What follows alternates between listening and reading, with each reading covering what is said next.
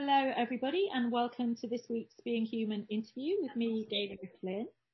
And this week we've got the amazing Nicole Yershon, founder and CEO of the New York Collective? No, they're my initials, Nicole Yershon. That's completely confused me. This is why I'm not one of Drum's 25 women who shaped the digital industry in the last 25 years. And Wired Magazine's Top 100.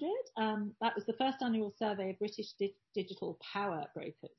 She was the founder of Ogilvy Labs and is the best-selling author, Rough Diamonds, Turning Disruption into Advantage in Business and Life. So just a few of the clients she's worked with, the many, many, many clients she's worked with over the years are Havas, Amex, IBM, Ravensbourne, BP, London Business School, Accenture. And she's also sort of on one of those women that's on the board of everything or judging everything. And that feels pretty amazing. So where shall we start? You tell me a bit, because I know this story actually. How did you get started in the industry? Say that again. I lost you for a second. How did you get started in the industry? I was in the olden days. What you did was you wrote letters to 100 top agencies, and there was a magazine called Campaign that showed you the 100 top creative agencies, advertising agencies, and I wrote letters to 100 of them. And can you hear me? Yeah, sure. Okay.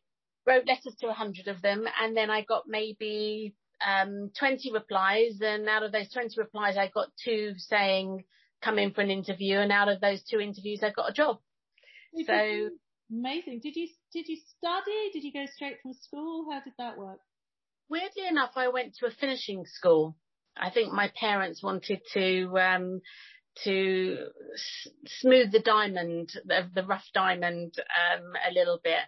And so within there was, I think I got a job at a company called Dorland Advertising at the time. And I was there for a year before then writing letters to 100. And I did secretarial skills. So Pitman, shorthand. And I mean, I'm really going back, really showing my age. Yeah. But, I mean, God, you can type properly though. That's one of the few people. It's really I know. I'm quick. I'd like 120 words a minute or something. Amazing. So really digital, what were the first, because I always think of you as an expert in the digital space. How did you come into the digital space, and what was your role, and why were you excited about it? What happened there? So working within advertising over many years, I had a reputation of being a fixer, almost like the Harvey Keitel, want something done, ask a busy person. And in doing that, people just used to say, can you do this? Can you do that? That weren't anything to do with the job that I was actually doing. And then I get a phone call in 2000 from the chairman of Ogilvy, who was also chairman of a company that I was at previously.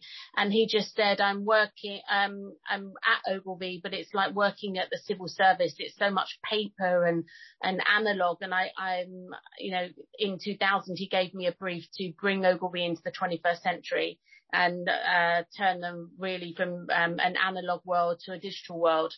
In the early days, it was business transformation. It was doing an audit and seeing, how could they automate a lot of the work that they were doing. So that's what I did and implemented in the first few years.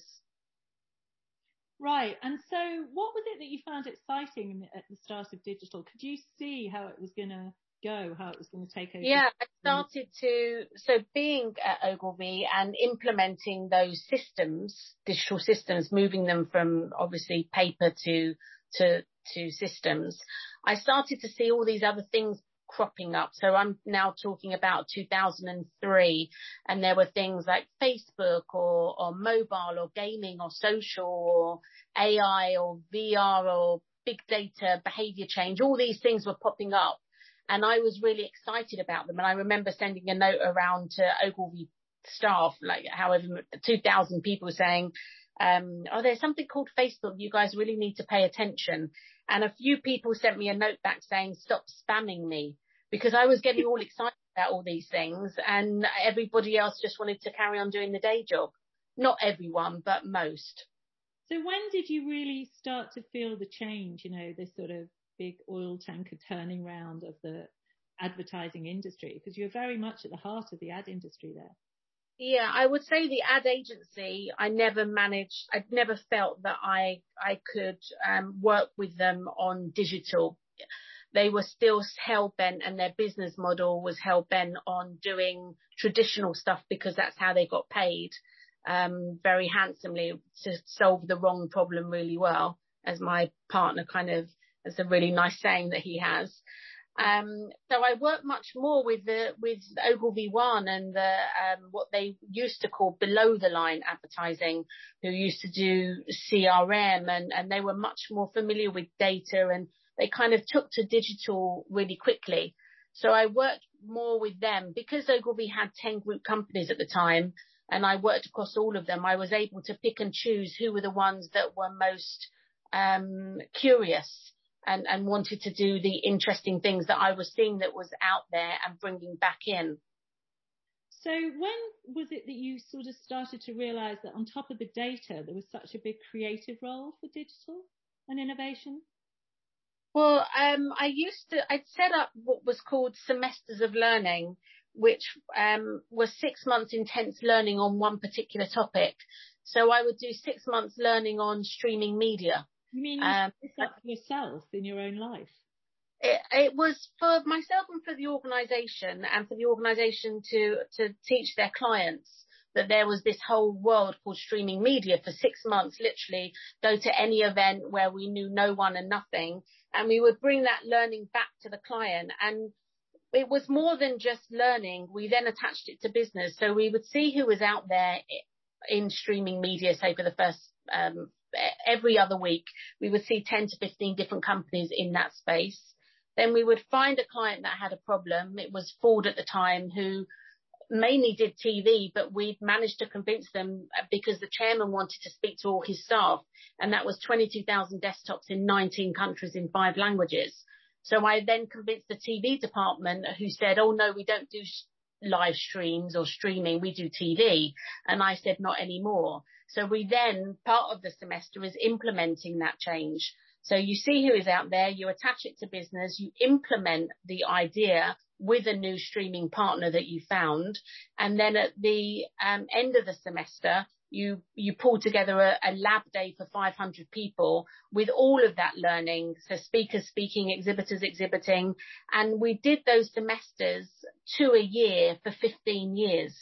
So that was how we kind of infiltrated all this new creative, amazing stuff, not just learning about it, but then creatives coming up with an idea to fix a client's problem and then implementing it. So it was giving Ogilvy a different business model, that Ogilvy now don't just do TV and print, but they now do augmented reality or mobile or gaming or whatever the semester was.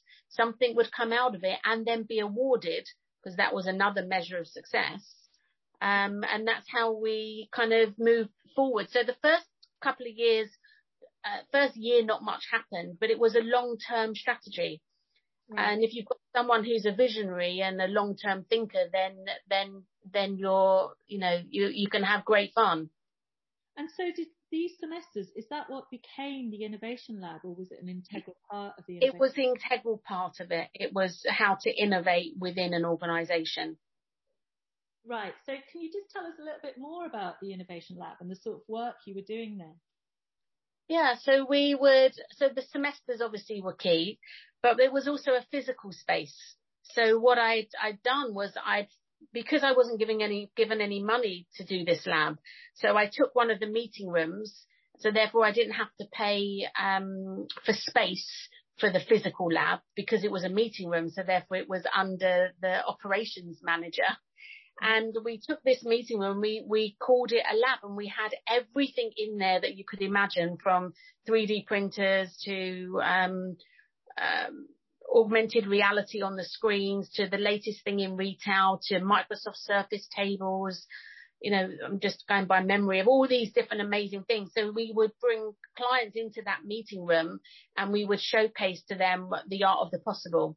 So that was a really kind of key ingredient of the labs, was the physical space. Then there was obviously the learning space, and also it was the ability to make something happen that had never been done before. So it was an experimentation space. And what I would do is when we were doing a semester, I'd say, who's interested in big data, to 2,000 people across the group, and people would put their hands up, and they would then be part of the lab and the learning and the sharing. So you sort of created your own role in innovation there within quite an established, old-fashioned, I might say, company as you move it into the digital age.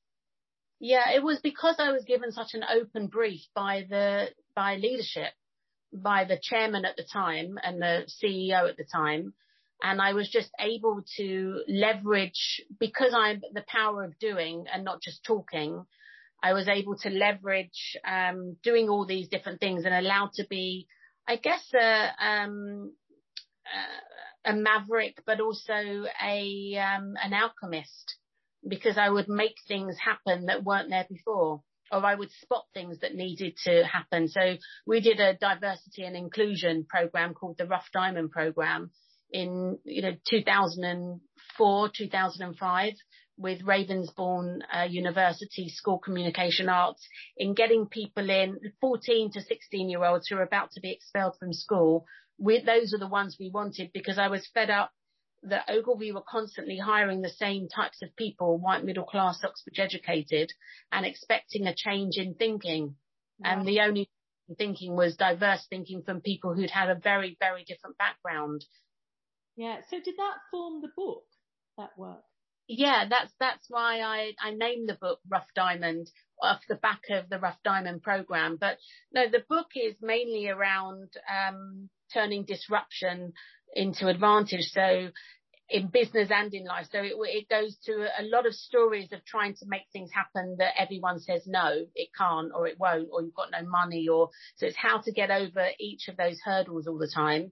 And how to collaborate and work with people on things that you don't even know how to make these things happen because they've never been done before, and not be scared. But it also goes into life when shit hits the fan with, my mother being diagnosed with terminal cancer and the lab being closed down and getting divorced. It also then goes into disruption in life too. So give us the highlights from the book. How do you approach that? Let's focus outside of work for a minute, just on the life stuff. What are you writing about in that book, if you want to explain it to us? Yeah, I'm writing about life disruptions, and that you've never been through before and you don't think you're going to get through it, and how you do get through it or can get through it with resilience and all the things that you hear in lots of people's day-to-day lives of courage and fearlessness and just keep moving one step forward. And I'd had a really unbelievable cotton-walled upbringing in terms of, I was with the same guy for 30 years from when I was 14, and privileged upbringing, but a very strong work ethic. And obviously when all that crumbled, it was, I didn't know there was a light at the end of the tunnel because I'd never experienced it. So it goes into quite heavy detail and detail also within business of people saying no, or that can't be done, and how you go about it anyway. Right. And what would you say are the key ways that you do that? You've mentioned resilience, bravery. How do you develop those skills? I think a strong sense of self. And I think also I always was curious. And so even with things like emotional intelligence, I was conscious that I was running a team within the labs. And I really hated the old-fashioned HR way of do a 360 review and then let people know what they need to get better at. And I thought, well, maybe they're never going to be good at that. Why don't we look at what they're good at and make them better at what they're good at? And that should make them happier. So we used to do emotional intelligence reviews rather than HR, the stuff that comes down through the process of running a company. I would always look at maybe there's another way, or question it, and then not just question it and do nothing, question it and find another way. Right. So then that, I guess, brought you to setting up your own collective now. Can you tell us a little bit about what you're doing with that? Yeah, so the collective now is such a mix of things, because I'm, as Elon Musk would call, an expert generalist. So, I kind of know enough to be dangerous, or I'm a super connector. I connect dots and I make things happen. So the collective is a bunch of companies that I can pull upon over all of those years of having such a rich, beautiful black book of partners. And so I'm working at the moment with a startup, which is really interesting, where I'm acting as a conductor. So I'm pulling in the right companies and the right people depending on what it is that they need doing. So I'm working with a company to develop a virtual lab environment, because obviously the physical lab space environment obviously can't work right now. I've done work with the young Vic in setting up a mentorship program. Right. Oh, tell us more about that. I think I've benefited from that. Well, I went to the young Vic where we were hooked up with some set directors. Is that you? No. Mine was, I was mentoring the mentors to then mentor mentees. Okay. So they've got the most amazing batch of mentors right now. Then they've had all these mentees sign up, and it was literally kind of, I guess, training the trainers. So that was really fulfilling, because I learned so much from them. That's the beauty with mentoring, isn't it? Is that you learn from them and they learn from you. Yeah. So that was at the beginning of the year for about 6 weeks. And again, I get a phone call based on people recommending me, or if it's something not quite the norm, and they say, oh, why don't you speak to Nicole? Probably most of the time to pick my brains, because I know so many people. Then I just work out, am I the best person, or is someone else the best person, and then try and help. So you're working not only in advertising now, but across tech startups, the arts. Which area do you find the most exciting? Or do you, like you said, you're a generalist, an expert generalist, and you love it all? The most exciting are when you're working with decent people. So I don't care what area it is. It's not that I want to say, oh, I'm working with IBM. It would be I'm working with John, who just so happens to be at IBM. It is all to do with the people. Because then it doesn't do my head in with politics and thinking about what should I write or what shouldn't I write. I can just be myself and be honest and open and collaborative and where we all want the same thing. Right, that's cool. So in amongst all of this, we've obviously seen, because we've been working in the digital space for quite a while, such enormous changes that just keep happening quicker and quicker. What do you find the most exciting things happening now in innovation in the digital space? Well, I think it's amazing, isn't it? I've been working virtually pretty much since I stopped in working in corporate life at Ogilvy.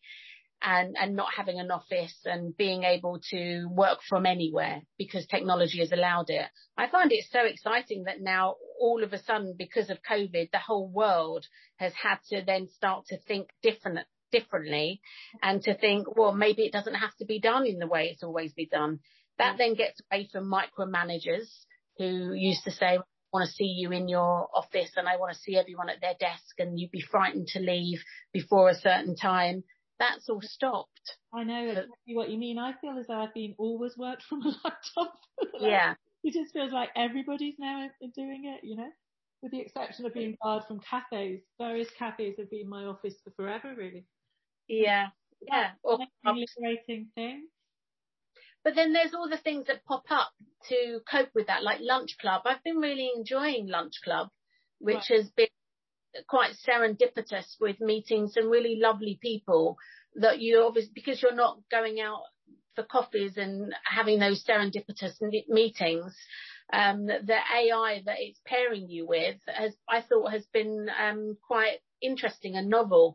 And there's been lots of things that I've been able to do because of COVID. So that whole COVID time has been interesting because I've set up something called Regrease, which is going to be happening in September, which is, I'd noticed at the beginning of lockdown, me and a couple of friends, that people were being made redundant or within the creative communities leaving and feeling rubbish about themselves and don't know what their next step is, or feeling that they're on the trash heap. And Regrease is meant to allow them to regenerate, refuel in 7 days in Athens, Naxos and Mykonos. Now, we would never have put that together as a start. I want to come. I'll send you the details. That's really good. Yeah. So you've mentioned briefly what you are working on at the moment, but what would be your ideal project for your collective moving forward now? Or are you just completely open to whatever arrives? I'm always open to anything. That's the beauty of not knowing what the next day is going to bring. I never turn anything down. I'm always, if I can't do it, I'll know someone who can do it, and I'll always try to. I can't help but connect. It gives me a really lovely, fuzzy feeling. So, and I'm open to just working with good people. I mean, it really is. It's not the brand or the genre or the area. It just is. When you get to a certain age, I think especially, you know what good feels like. Right. And you're not staying up all hours or, pained into the night and can't sleep because you're stressed about something, because you're with a group of people and you're all in it together to fix it. That's right. And it sounds as though a lot of the work that you're doing now, it's using digital in a way that is inclusive, that gives back, that allows and supports diversity. And that's, in a way, it's that innovation. Sometimes I think it's thought of almost as a technical thing, but it sounds that yours is more an almost psychological or physical approach to innovation. Well, I think everything is digital. So all I'm doing is I'm just I'm moving forward to the least resistance. So I'm curious enough to find, well, what else is out there, and then embrace it and know that it's going to be painful for a couple of months. And I don't like it, like even learning things like Basecamp, or I don't know, I'm trying to think of other things that I've had to learn. I was doing some stuff for my brother, and I had to learn Facebook Manager and doing ads on Facebook. And I just knew I wanted to transport myself 2 months from now, and then it will feel normal. Right. Yeah. Because someone asked me that question. I think it was yesterday. I was on an Ada's List event, and they said, "How technical are you?" And I thought, me 20 years ago would think me now was amazingly technical. Yeah. Very hands-on, because we all are, right? It's a relative concept, isn't it, really? Or we know someone that knows more than us. Exactly. So we don't have to be the uber tech. We just need to have an understanding of how it works. And that's why the semesters were so good, because I could really get to grips with people who were talking to me about AR, for instance, and who knew much more than me. But I just needed to know enough to be dangerous, to know what it could do. Absolutely. Have you thought about setting up those semesters outside of Ogilvy? Because they sound amazing. I'm talking to someone about doing one for them, so a client that I'm potentially starting with semesters for them. So it's just the wording, isn't it? People call it lots of different things, but I think it needs to, whatever it is that I do, needs to come with a leader that wants change, that doesn't just say, oh, I really need to innovate at the core of this organization. And you start to say what you need to do, and they say, oh, no, we don't want to do that. That's business transformation. Right. But to innovate and to do all of these things, it is business transformation, because you're doing something new that you hadn't done before. Right. And so moving forward, if you had to give advice to women entering the industry now, the tech industries in particular, I think, and the advertising industries, but let's focus a bit more on the tech side. What would your advice be? You don't have to be perfect at something. You just need to know the right people to work with who know more than you. So if you understand yourself well, work on yourself, and know that in your heart that that's the best that you're doing, and know that you can't, know your strengths and know your weaknesses, then you know that your weaknesses will be someone else's strengths, and feel comfortable enough and confident enough to bring them into the mix to really truly collaborate. So thank you so much. It's been lovely talking to you. If people want to get in touch with you, where's the best place to go? Could you just tell us the website or your LinkedIn? Yeah, I mean, the beautiful thing about my name, and I have to thank my parents with SEO, is that there's only one me.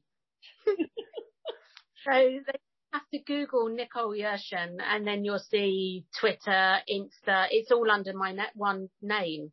So my website is my name, NicoleYershon.com. The company's called the NY Collective. But like with anything, just if you want to find me, I'm there for the picking. Well, thank you so much, Nicole. Lovely to talk to you, and take care. Thank you. Thank you, Dana. It's been a pleasure.